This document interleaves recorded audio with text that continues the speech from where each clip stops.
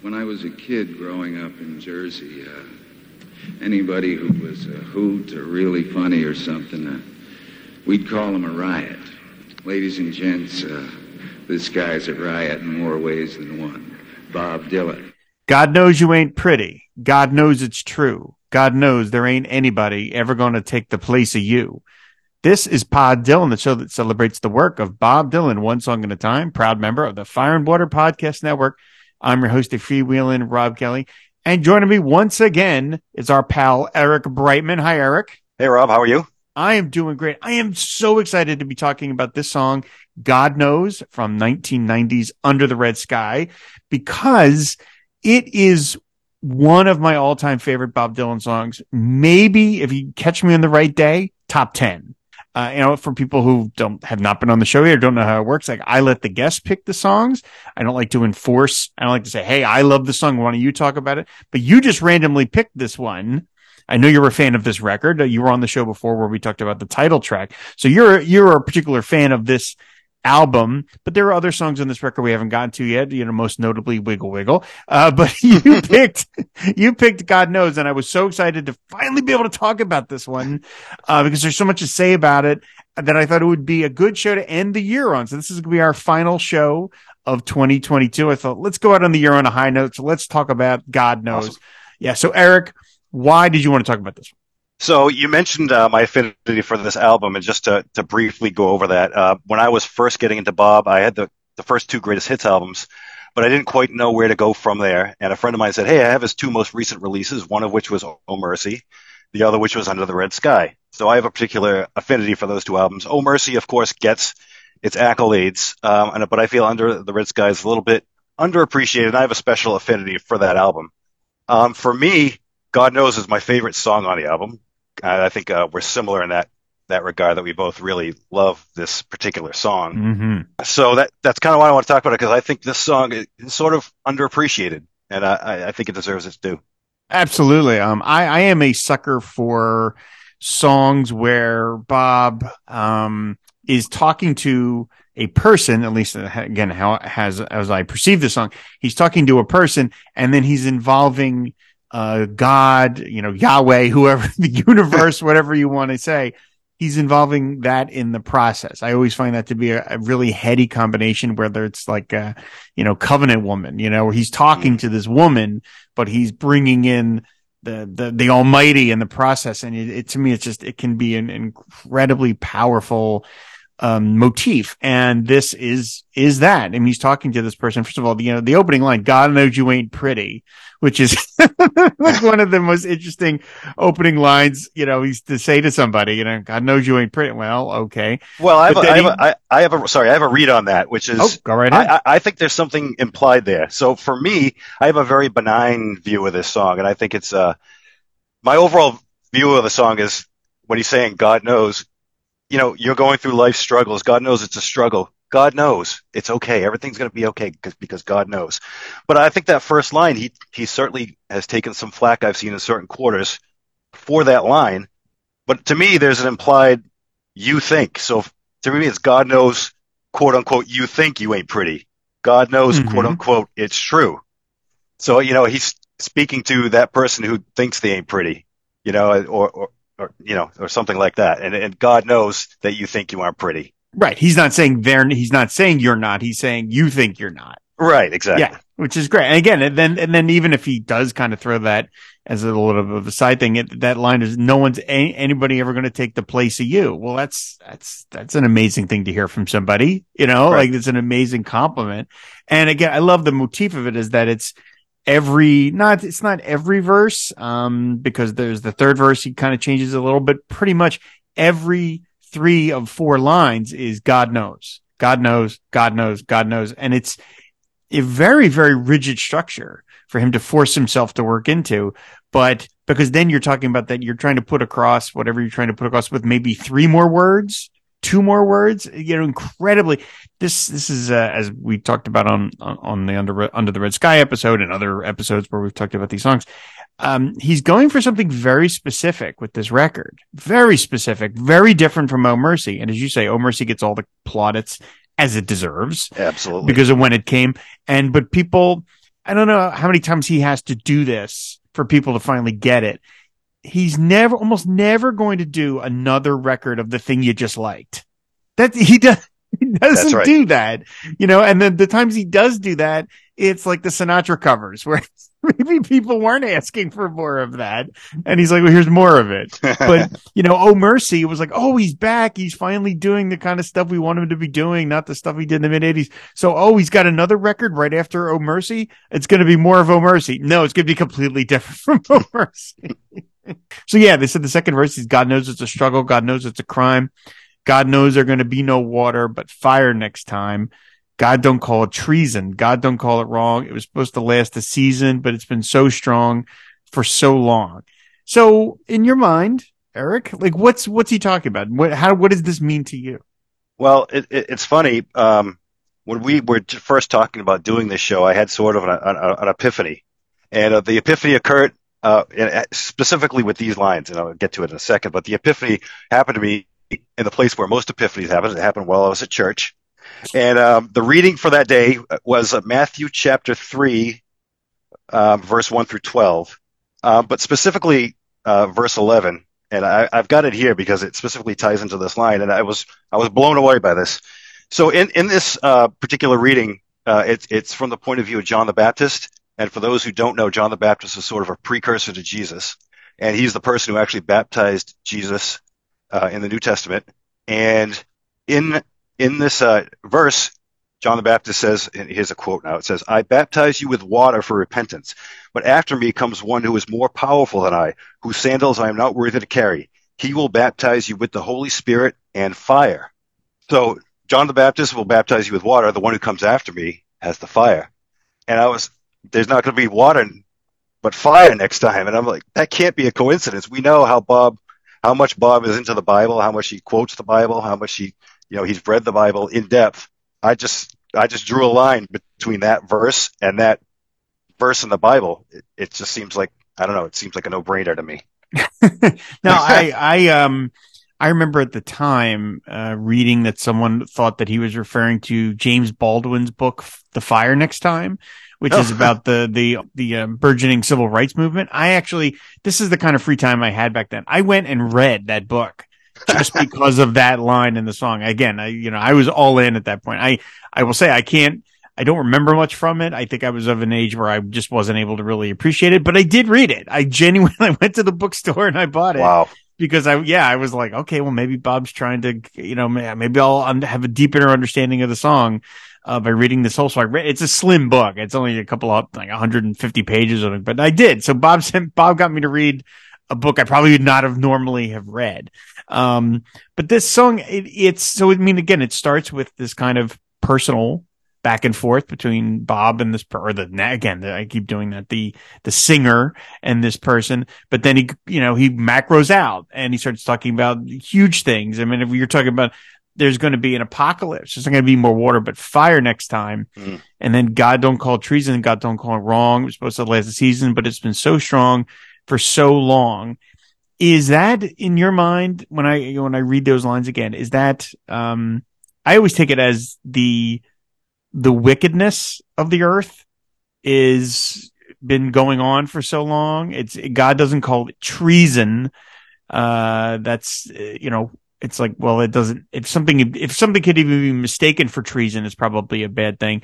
God doesn't call it wrong because God isn't judging, but it was supposed to last a season. Like this wickedness was supposed to come and go, but it's been so strong for so long. Like this wickedness is just covering over the earth, and it's only going to be gotten rid of by fire next time, which again, it seems these songs are deceptively upbeat because they sound peppy, but then you get the lyrical content and you're like, this is there's a lot of grim stuff going on here.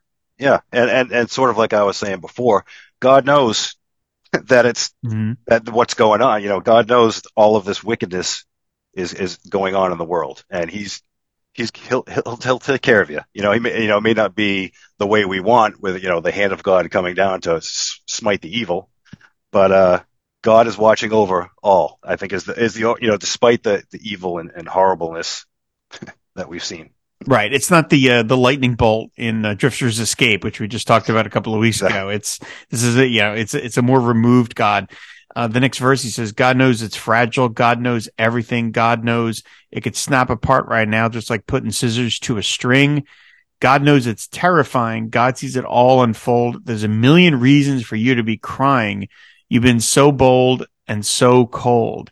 Again, now he's going back to the sort of personal thing. This person is struggling mightily, I would say. Again, this is how I took it when I heard it. Like, this person is struggling mightily. They've been trying for so hard. You've been so bold and so cold. And again, it's like a reassuring God is there for you.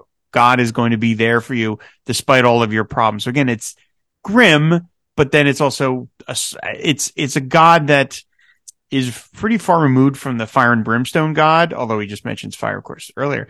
But it's not the fire and brimstone vengeful God of Slow Train Coming or Saved. It's a more gentle God, which, I can subscribe to that. Absolutely. As a church going boy myself, I certainly like this version of Bob's quote unquote religious songs. I mean, someone could make an argument that this is a religious song not in the same type of the Slow Train Coming, Saved, Fire and Brimstone type, but it certainly has its religious songs, a different point of view of religion than those. And as someone who has a relationship with God, I much prefer this version of It's Okay rather than There's a Slow Train Coming. Right. As much as I love that song, but I do want to point out you and go back a little bit to the point where he says, just like putting scissors to a string, because to me, this is the linchpin of the song. And I want to turn it for a moment from the lyrics to the sound of the song. Because at that point, that's the point where it goes from the sort of strumming acoustic. It's been building to this point, and then all of a sudden, that Stevie Ray Vaughan comes in like a shot, that blues guitar, and to me, that's one of the most thrilling musical breaks in all of Dylan. I hear that, and when I hear the beginning of the song, I'm waiting for that blues guitar to kick in, and I just find it so thrilling. And I love Stevie Ray Vaughan. I was, doing some research for the episode, and I was surprised to find out he actually passed away a month before the album was released. I knew it was very close to that. I didn't know it was even before the record had come out, but I knew that it was around that time. I remember hearing about it. Yeah, and he died tragically, of course, in a helicopter accident, and it was so terrible. But I love Stevie Ray Vaughan. There was an album that came out about a year after Under the Red Sky called The Sky is Crying. And the lead track off of that album is just amazing. I would encourage anybody to seek it out. But I remembered there was a story about when Stevie Ray Vaughan came in to record with Bob, and I went through and I picked up my Clinton Halen, and I know that Halen has a reputation these days amongst Dylan people, but the section I'm going to read here isn't Halen. It's a quote from Don Was, and I found this extremely interesting, so I'm going to read this here. Don Was quotes, the personnel for the first session was Stevie Ray and Jimmy Vaughan, Dave Lindley, and Kenny Aronoff. I played bass, and Bob was set up at the piano. He walked in, and Stevie walked up to him. I don't think they'd ever met before, and he said, "Hi, I'm Stevie Ray Vaughan." But Stevie didn't have his hat on, and Bob was just like, "Yeah, sure," and kept going. And then he saw Jimmy, and he flipped, and then he saw Lindley. Then he realized it was Stevie Ray, and he went back, and he was very warm and very excited about having Stevie Ray on the record. So, classic Bob Dylan, right? Exactly. Hi, I'm Stevie. Yeah, sure. Whatever. Okay. You can go over there. Is that something that happens to him a lot? Is that people come up and claim they are famous musicians when they're not? Is that something that really Bob has to guard himself against? Hi, I'm, really? He probably just has people coming up to be Bob Dylan, can only imagine, the amount of people coming up to him. Saying, "Hey, Bob, remember when we met in the Village in '63?" No, I don't remember that. Yeah, I guess. He's in the studio. Like, what did the guy just wander in? What did he out-Cooper it? I don't know. Yeah, but I was thinking about that, how much I look forward to that musical break when it happens, and I was trying to go through some of other musical moments in Bob's songs. There's tons of lyrical moments that make you tingle when you hear them. But some of the musical ones I was thinking through, I jotted down a quick list. We previously talked about Under the Red Sky with George Harrison and how much we enjoy that musical break. And then you recently talked about the saxophone and Where Teardrops Fall. I think that's also a similar break. You got Mark Knopfler on Precious Angel. I love his licks there. The saxophone on Changing of the Guards. And then the other ones I thought of were a bunch of harmonica breaks, like for instance, the closing to Shooting Star, which is an amazing harmonica break. The closing to Tangled Up in Blue, of course, a famous harmonica break. The beginning of All Along the Watchtower, another great musical moment. Or another personal favorite of mine is the harmonica solo during Joker Man. So oftentimes I think when we think about Bob, we think about the great lyrical moments that we identify with. But this song has maybe my favorite musical break of all of them when that when that kicks in. It's an interesting way to structure the song is that you've got, you're like 4 verses into the song and you're still just kind of waiting for everybody to start. You can kind of hear, people, they're kind of just getting ready. And then it kicks that far into the song because this is not a long song. On top of it, it's like 3 minutes or something, or maybe a little bit longer than that, but it's not a long song. So yeah, it's funny that they're all just kind of, and I wonder how did it work out that way? Were they all like looking for Bob to give them a signal to start, or were they all like, why wait that long? I mean, what is it about that line? That's the thing where you go, but and then it kicks into it. It's an interesting, that line is a great line, but it doesn't feel like it's lyrically some sort of, as you said, linchpin to the song, but it clearly is because that's when it really kicks into gear. So I don't know if I have the answer as to why that kicks in, but there's another quote here in the Halen book about why that happened that way. I got another quote from Was again, where he says, when Bob sang his first vocal on God Knows, I thought, oh man, he sounds real nasal. It doesn't have that full, rich tone that I was hoping for.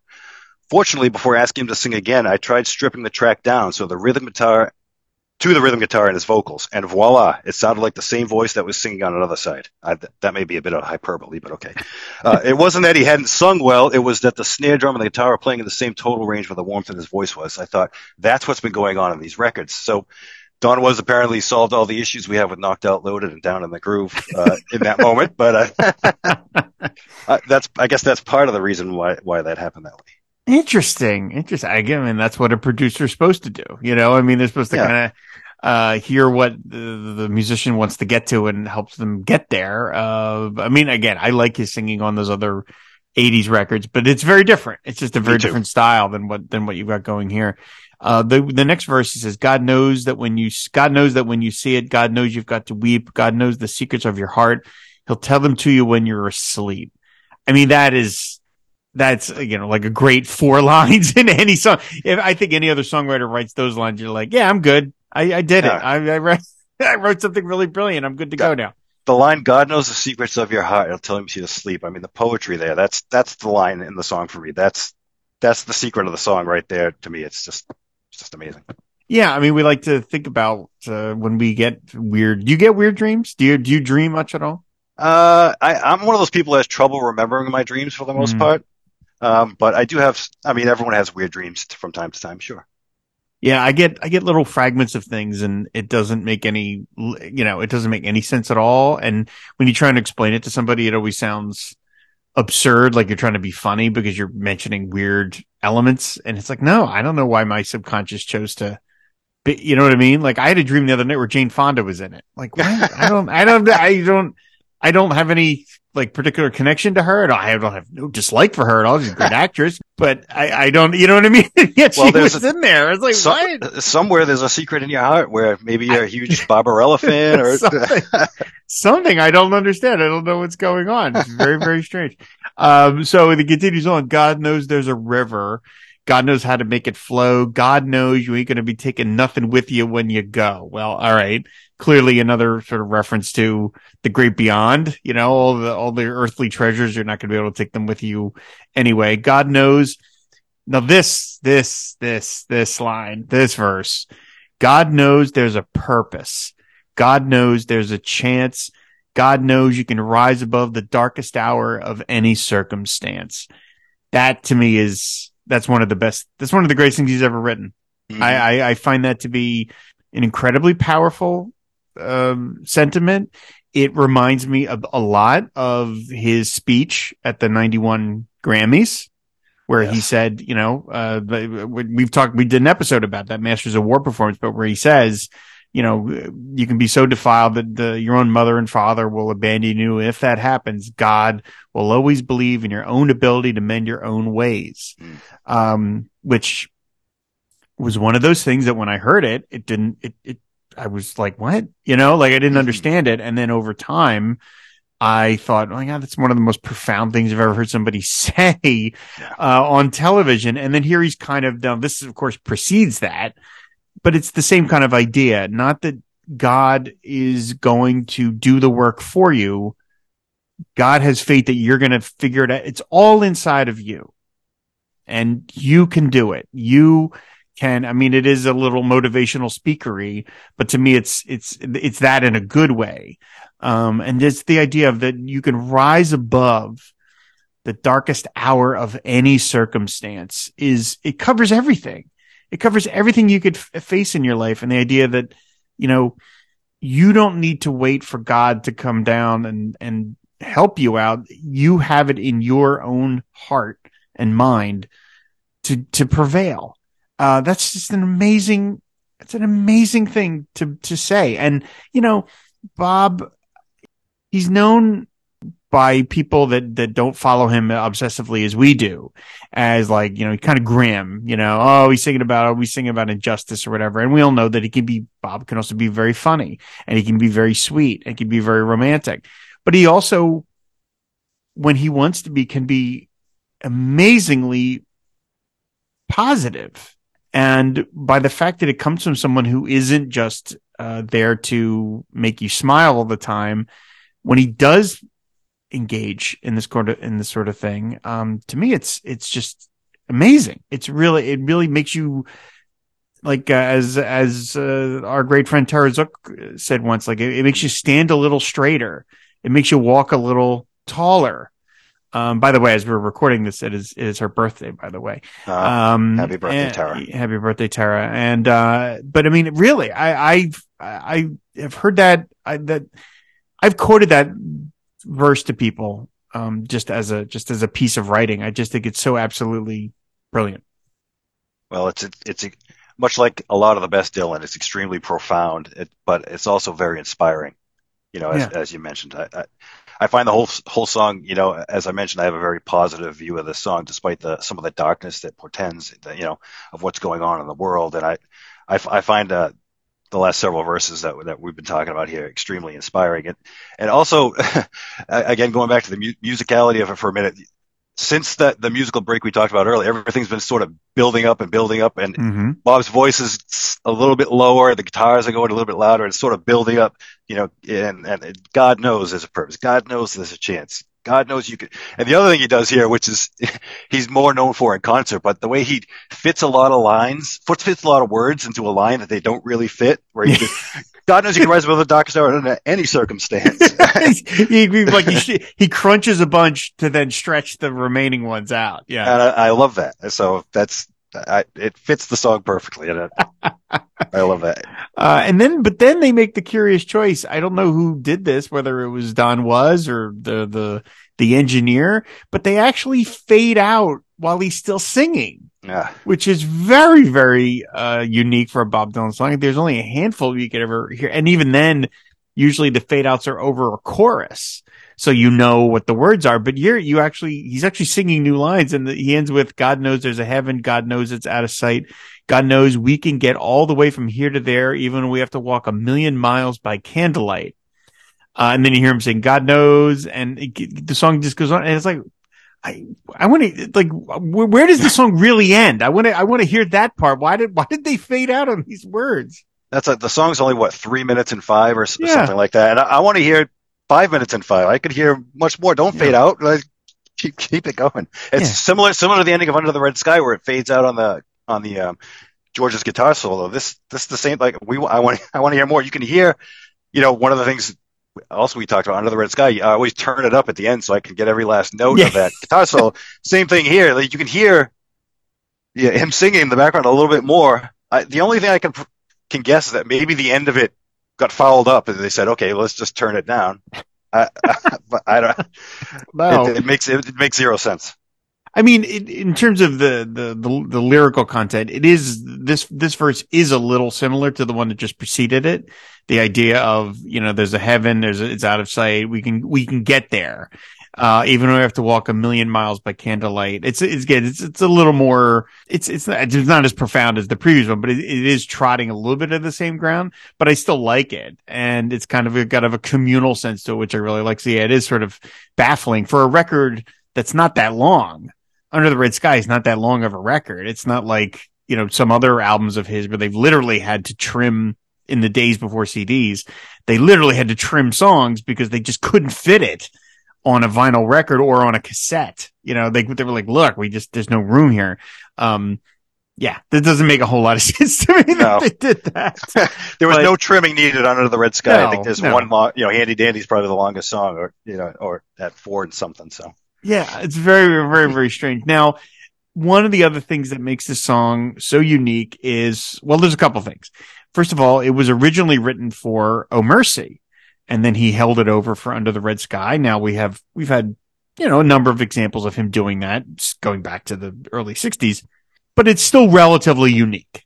In when you talk about the hundreds of songs he's recorded, there's probably maybe a dozen or so that you can think of that were written for one album and then he held it over for another album. That's still relatively rare, but here he did it for Lanois on Oh Mercy, and then they held it over, and then they tried it again for Under the Red Sky, and the versions that exist, one of them is on the Bootleg Series Volume 8, Telltale Signs. It is a completely different song. I mean, it is a completely different song. I mean, and I'll give you the context for when I didn't know that. I didn't know any other versions of this existed until one day in the 90s. I was in New York, and I went to Generation Records down in the Village, which was the store where I picked up a lot of Dylan bootlegs, and was the store that really helped me deepen and broaden my love of the work, because I had now access to bootlegs I'd never had before.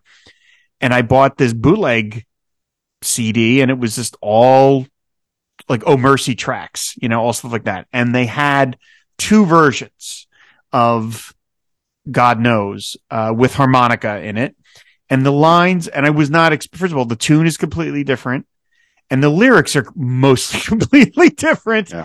And I simply was not prepared for this. So now I could not find any official version online anywhere of these alternate lyrics. So I sat and listened to the song and transcribed it, because I wanted to. I actually did the same thing. Right, because I wanted to read these. So this is the other version. He says, "God knows I need you. God knows I do. God knows there ain't nobody going to take the place of you. God knows I can take it. God knows I care. God knows that everybody got to have someone in the world somewhere. God knows there's an answer. God knows it's all in place. God knows it might be working right now, looking at us right square in the face. Ain't no rhyme or reason. I know it can't be wrong. It was supposed to last the season, but it's been so strong for so long. God knows I'm ready. God knows you're hard to find. God knows you're standing right there before my very eyes, messing up my mind." And he goes back to ain't no rhyme or reason. And then God knows there's a purpose. God knows there's a chance. God knows we can rise above the darkest hour of any circumstance. So the only, the ain't no rhyme or reason is in here, but the darkest hour of any circumstance verse made it from this version to the later version, which he knew you got to keep that one in there. That's it's really good. But this, to me, this version is one of his most unabashedly upbeat romantic songs. And I will say that when I heard this version, again, it was in the 90s. I was, to find a point on it, I was very lonely. I didn't have someone in my life, and I was worried that I ever would. Someone in their 20s worrying about that, such a thing, but nevertheless. And for Bob to put something so relentlessly positive in a song, even though it was a bootleg, was amazingly powerful for me. I mean, it really was the kind of thing I needed to hear from the right person at the right time. And the verse about God knows I could take it, God knows I care, God knows that everybody got to have someone in the world somewhere, it made me feel less lonely. It really did. And even though that's not the version he chose to go with, I still felt like, even on a bootleg, he's getting his message to me in a way that I would not, they wouldn't expect, and I sort of just found accidentally through this bootleg in a record store in New York. But man, I can't argue that the version on the record isn't better, because I think it is. It's a more complete song, and I think it's probably lyrically more interesting. But God knows, I love this alternate version. It makes me get misty, because I think it's just so beautiful and positive, and I completely love it. Well, as you mentioned, this version, the Telltale Signs version, or the alternate version, is more of an unabashed love song for sure. Yeah. And one thing we haven't discussed, there's a very well-known song that's similar, that has a similar title to God Knows. God Only Knows by the God Beach Only Boys. Knows, yeah. Of course, one of the greatest pieces of popular music, I think, of all time. That God Only Knows. Agree. Anytime you hear it, you get chills, I think, for me. Yep. So when I was reading the lyrics to this version, I'm like, that reminds me of God Only Knows. It's, God only knows what I do without you. Mm-hmm. God knows there ain't anybody ever going to take the place of you. Yep. Yeah. It's, for me, the other thing about the Telltale Signs version, I like the album version better because, as I mentioned, how much I like, Stevie Ray Vaughan's guitar interplay on the album version. But the Telltale Signs version has that bass, that do do do do do do do do do do do. That's just not as pleasing to my ear as the Under the Red Sky version. So while the album version I think is superior, there's certainly a lot of merit to this version, as you say. Yeah, and I can't for the life of me imagine this on Oh Mercy. Like, just sonically, lyrically, like, I just cannot imagine where this would have fit on Oh Mercy. So it makes sense that he would have left it off. I mean, it just doesn't fit at all. I think we could say that this is one of the times where he actually made the right choice and leaving a song off of it. Yes, he and made a lot of later. Yeah. There were some other songs that definitely should have made it onto Mercy that did not. But this one, I can see what he was thinking. The version, there's two bootleg versions. There's one that has harmonica, which I really like. That one's really fun, and he also sings the lines a little different. He kind of like puts less.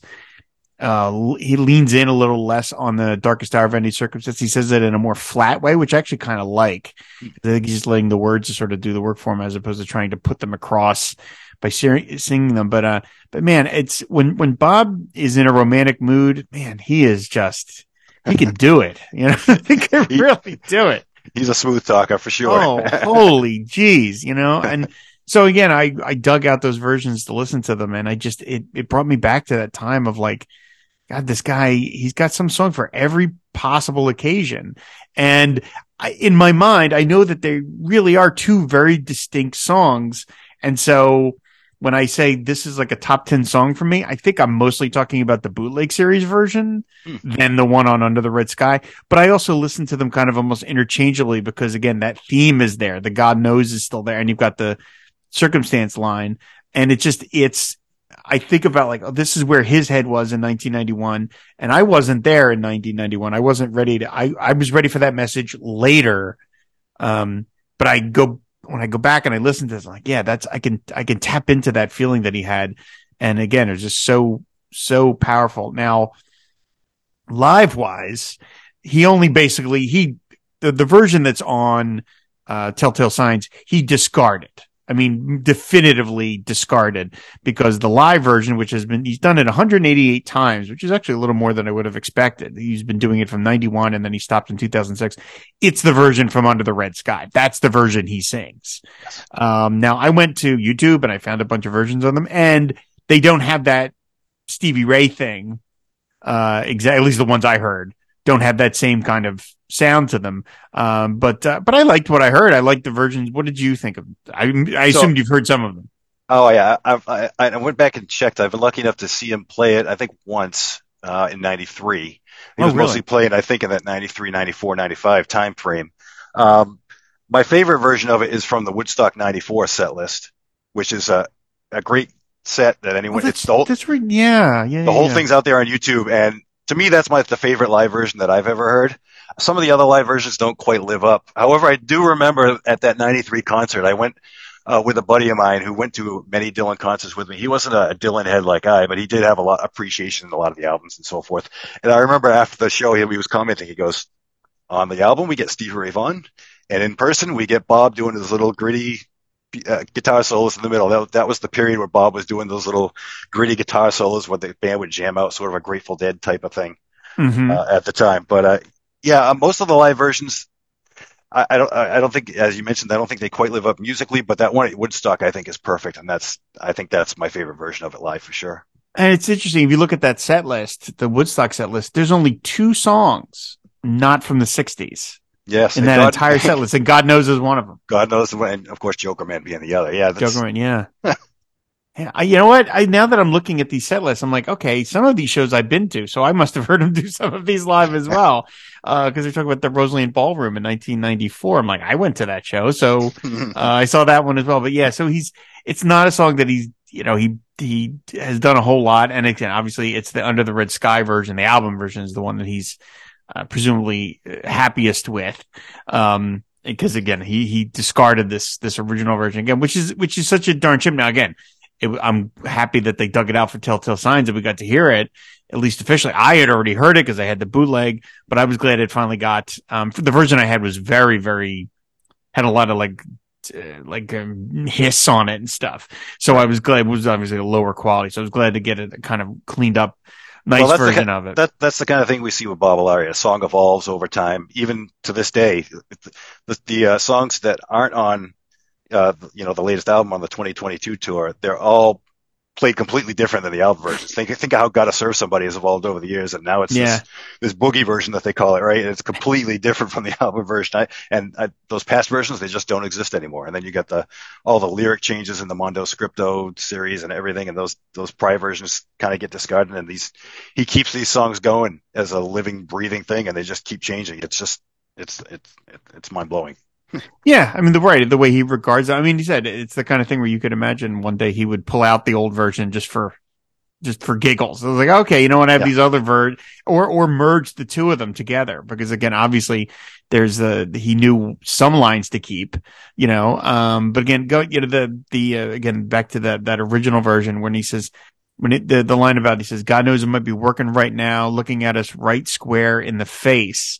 I always, sometimes, you don't see the things in front of you for what they are. It's like the whole forest for the trees thing. And again, that was another line that I really related to because it's like this thing that you want is the thing. And it goes back again to I think the theme of that God knows you can fix your own life, that everything is there in front of you. It's may not be in a literal sense, but all the tools are at your disposal.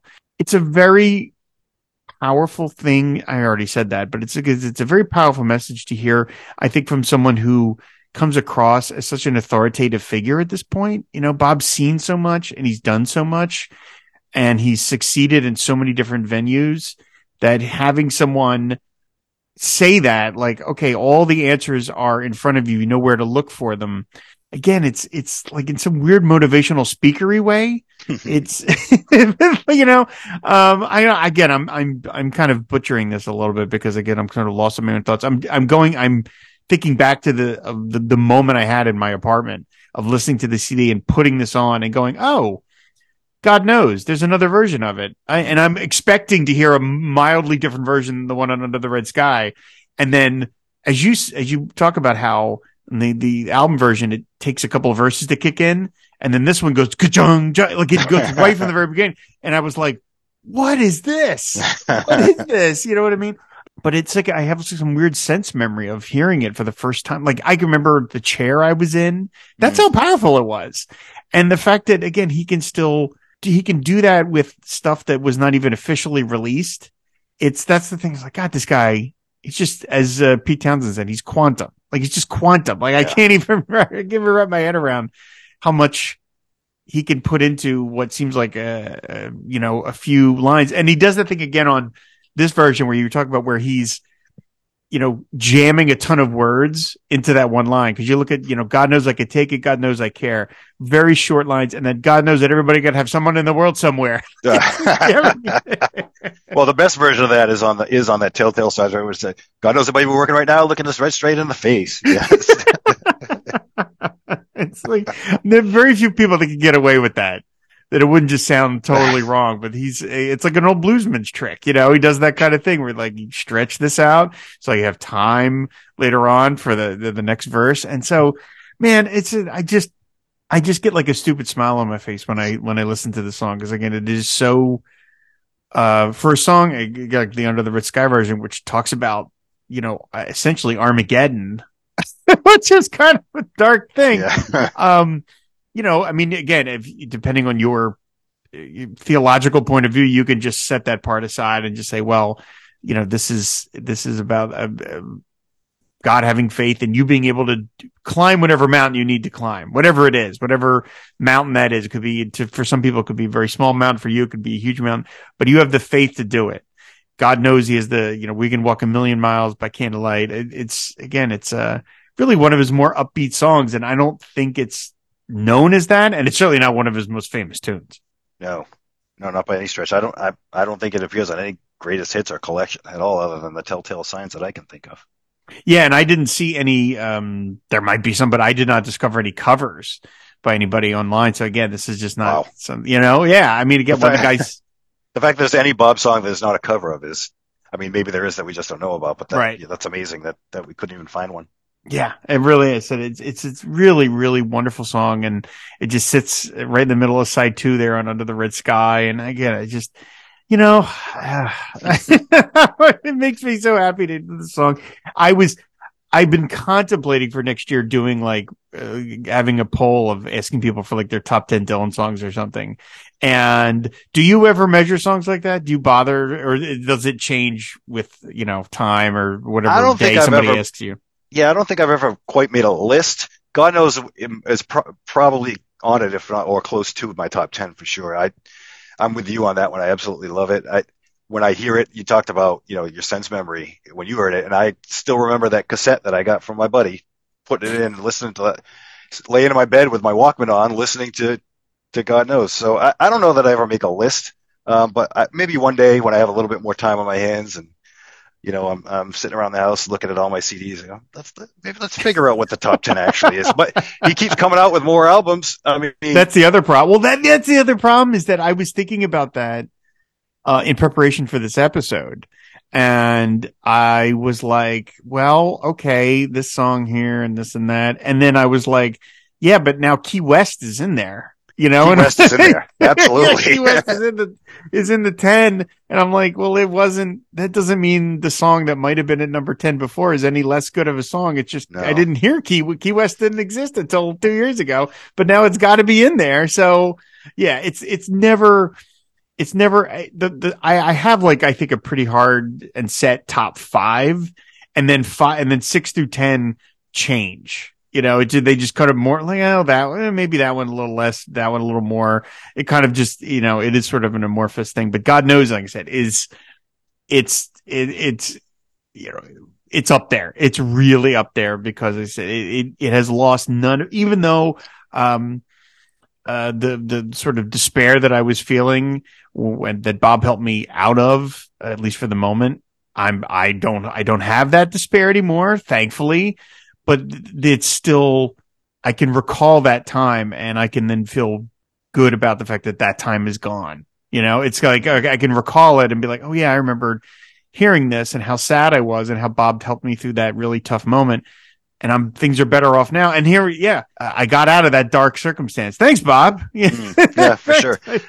You talked about, your memories with this stuff. And, I'm a person who's seen approximately, I think it was 28 concerts over the years. And, you mentioned Tara earlier. A good friend of mine went to many of those concerts with me, and he's no longer with us, unfortunately. But I think of, in 1993 when we went to that show, or 1995, 98. Here's where we were and what we were doing and when we went to this show, and it just kind of marking our lives with this guy. The amount of thought and effort and emotion that he's wrung out of us. It's just it's mind boggling. And then we were talking about he keeps putting out stuff, or he keeps putting out versions of songs that we already like that are better than the ones we already heard. You know, like Yeah. when I hear Too Late, Foot of Pride was already one of my favorite songs. Then Too Late comes out, and I go, that's better than Foot of Pride. What do I do with that? Do they both make the list? Or yeah, that's funny to use the phrase. What do I do with that? I do feel like that sometimes. Where you're just like, all right, now I got to deal with this. Now what? This wasn't in my life because now I think collectively we the Bob Dylan fandom, if it can speak for like it's not like it's a monolithic, but the general reaction to Rough and Rowdy Ways was, this is damn good. I don't really know that many people that are big fans that are like, I don't like that record. And so we all know, though, in our heart of hearts, that there's a bootleg series coming at some point, right? It might be 5 years from now, it might be 10, might be 20.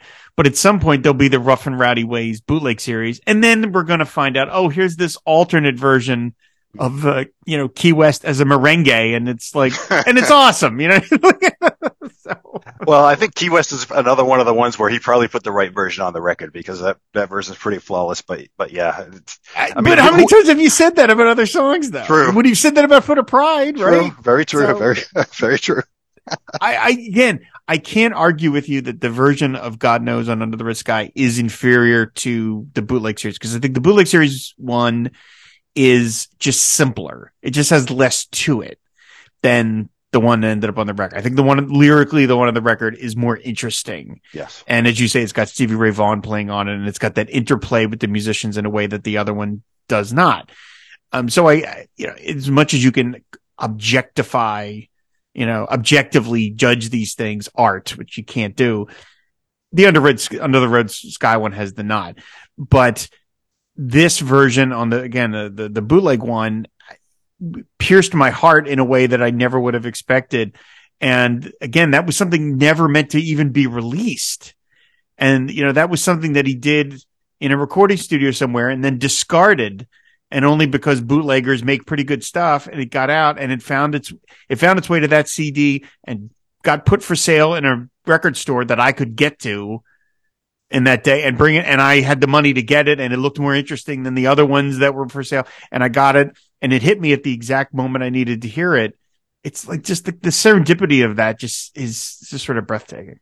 Yeah. You telling that story reminds me of, I was an angry young man, and when I heard "Idiot Wind," I identified a lot with that. I was like, and then a lot of people like the New York version better, the sadder version, but not me. I was all in on that that rage and anger. That's thankfully has subsided over the years, but I think it's a kind of a similar thing with the different versions and whatnot. Yeah, absolutely. Like I said, it's an absolutely wonderful song, and I am so glad that we had a chance to talk about it, and I'm so glad that you picked it. Now, are you like the next time you come back? Are we doing more Under the Red Sky? Are you just sticking in it? Are you? It's funny you mentioned that, because I thought coming in, I have the smallest niche of songs that I've covered. So it would be Under the Red Sky songs featuring guitar legends. So we have George Harrison, Under the Red Sky. We got Stevie Ray Vaughan here, and then Ray Padgett was on my corner because you guys did Cats in the Well with Jimmy Vaughn. And I'm like, hold on a minute there, guys. This is my corner. Working my side of the street. However, Wiggle Wiggle with Slash is still out there. So we got Slash on Wiggle Wiggle still left to cover. So maybe that's the next one. I don't know. Fair enough. We'll talk about this off air. So, Eric, thank you so much for coming back again. I really enjoyed talking to you when we did Under the Red Sky. And so when you wrote and said you want to come back, I thought it was great. And it just lined up perfectly that, I don't worry too much about coming up with episodes that are specific to dates, because the show is just sort of fluid and the calendar dates are meaningless anyway. And from my tracking, a lot of people pick and choose what shows they listen to, I think, depending on songs or guests, and then they go back and listen to other ones later. So it's not even like a lot of people listen to these in order anyway. So the dates are kind of meaningless. But I thought what would be a nice way to end 2022, which was a big year for Bob and a big year for me, certainly. Sure. I thought, so let's end it with one of my favorites. And so I'm glad we got a chance to do this. Well, I was a little nervous. You mentioned 2022, I feel like 2022 was the year Paul Dylan went big time. You had Stephen Hyden on, who's one of my favorite rock writers. You had David Wild interview Don Was for your show. And then to top it all off, you had one of your guests trading DMs on Instagram with Tony Gagne, and then you got quotes from Tony Gagne on your shows. Pretty so good. I think you're probably one step from someone going to Bob and say, "Hey, Bob, can you tell us what was going on when you recorded They Killed Him?" So I'm going to be on Bob Dylan. So what was going on there? That would be awesome. I'd be happy to have Tony or Bob, or Don Was, anybody on the show, of course. Yes, I am very fortunate, though. I've had a number of really terrific guests. All my guests are always terrific. It's always a fun conversation. Yeah. But some of them, go the extra mile and have contacted people that is kind of head scratching to me. So yeah, it's been an amazing year. Personally, I never really thought I would be a married man, and now I am now, and it's great. And we've been enjoying it. And so 2022 has been a great year. It's been great for the show, great year for me. And I'm looking forward to some new things, that we have, in the works in 2023. And, when it gets closer to time to announce those things, we will do that. So, oh my, yeah. So again, Eric, thank you so much for coming on. And why don't you tell people where they can find you about on the internet? Sure. I'm on Twitter at Eric_Brightman. All right. Did I ask you when you were on Under the Red Sky, were we doing the sessions question? Do I need to ask you that? Yes, I have not answered that question. Okay. All right. Go ahead. What recording session would you want to hear be a fly on the wall for? So Traveling Wilburys Volume 1 is my favorite album of all time. And a lot of people have answered that, but I'm going to put that aside. To me, that's kind of a separate thing. So I'm putting that aside. As we frequently do in Dylan Land, I thought of a couple of answers for this. So I'll give you my top two. My second place answer would be the 1994 concert he did in Japan with the orchestra. Oh, the Philharmonic. Oh gosh, that would have been amazing to have been at. That I get chills listening to that every time.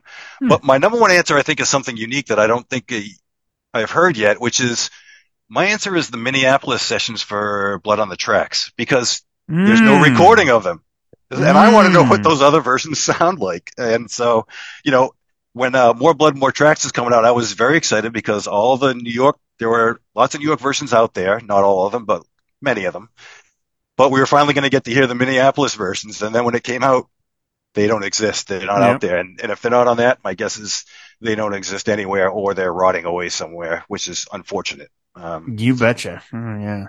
That would be amazing. That's a great answer. That's a great answer. That would have been amazing. Would have been amazing. And the story of how that came about with his brother just picking up some session musicians. Imagine being some guy who lives in Minnesota and Duluth or wherever they were and saying, "Oh, can you show up at so-and-so? There's someone who wants to record with you." And then you show up and, hey, it's Bob Dylan. And not only are you recording with Bob Dylan, you're recording Blood on the Tracks. Yeah.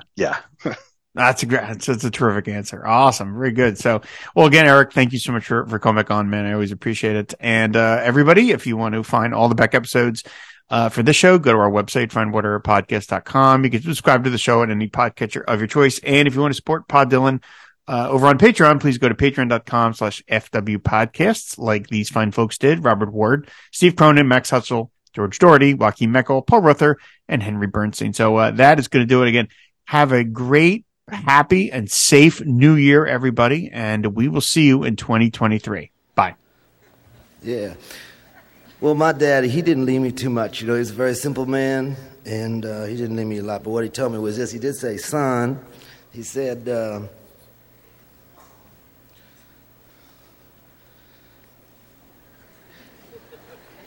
he said so many things,